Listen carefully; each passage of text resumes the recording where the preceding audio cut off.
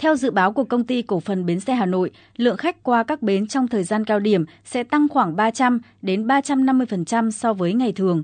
Một số tuyến như Quảng Ninh, Thanh Hóa, Thái Bình, Sơn La, Lào Cai có thể xảy ra tình trạng ùn cục bộ vào từng thời điểm, nhưng số lượng xe trên tuyến và xe dự phòng tăng cường vẫn có khả năng vận chuyển hết hành khách trong ngày.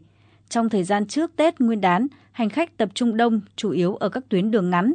Sau thời gian nghỉ Tết, số lượng khách lại tăng mạnh trên các tuyến đường dài như thành phố Hồ Chí Minh, Đà Nẵng, Gia Lai, Đắk Lắk.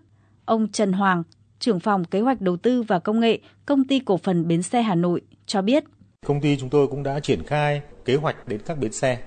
Trong cái nội dung đó thì các bến xe cũng đã phối hợp cùng với các lực lượng chức năng ở tại các địa bàn, chuẩn bị sẵn sàng trong các thời gian cao điểm khi diễn ra phục vụ Tết thì các lực lượng sẽ cùng phối hợp để thực hiện theo kế hoạch. Để đảm bảo việc đi lại thuận tiện cho người dân trong dịp Tết, Công ty Cổ phần Bến xe Hà Nội sẽ tăng cường 2.500 xe tại các bến. Cụ thể tại bến xe Mỹ Đình, lượt xe dự kiến hơn 900 lượt một ngày, chủ yếu ở các tuyến Lào Cai, Phú Thọ, Yên Bái, Điện Biên, Sơn La, Lai Châu, Quảng Ninh, Cao Bằng.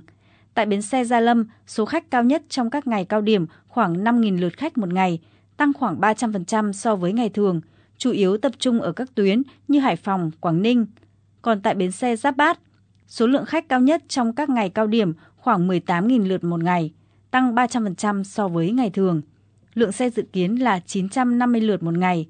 Khách tăng tập trung ở các tuyến Nam Định, Thái Bình, Ninh Bình, Thanh Hóa. Ông Nguyễn Hoàng Tùng, giám đốc bến xe Giáp Bát, cho biết.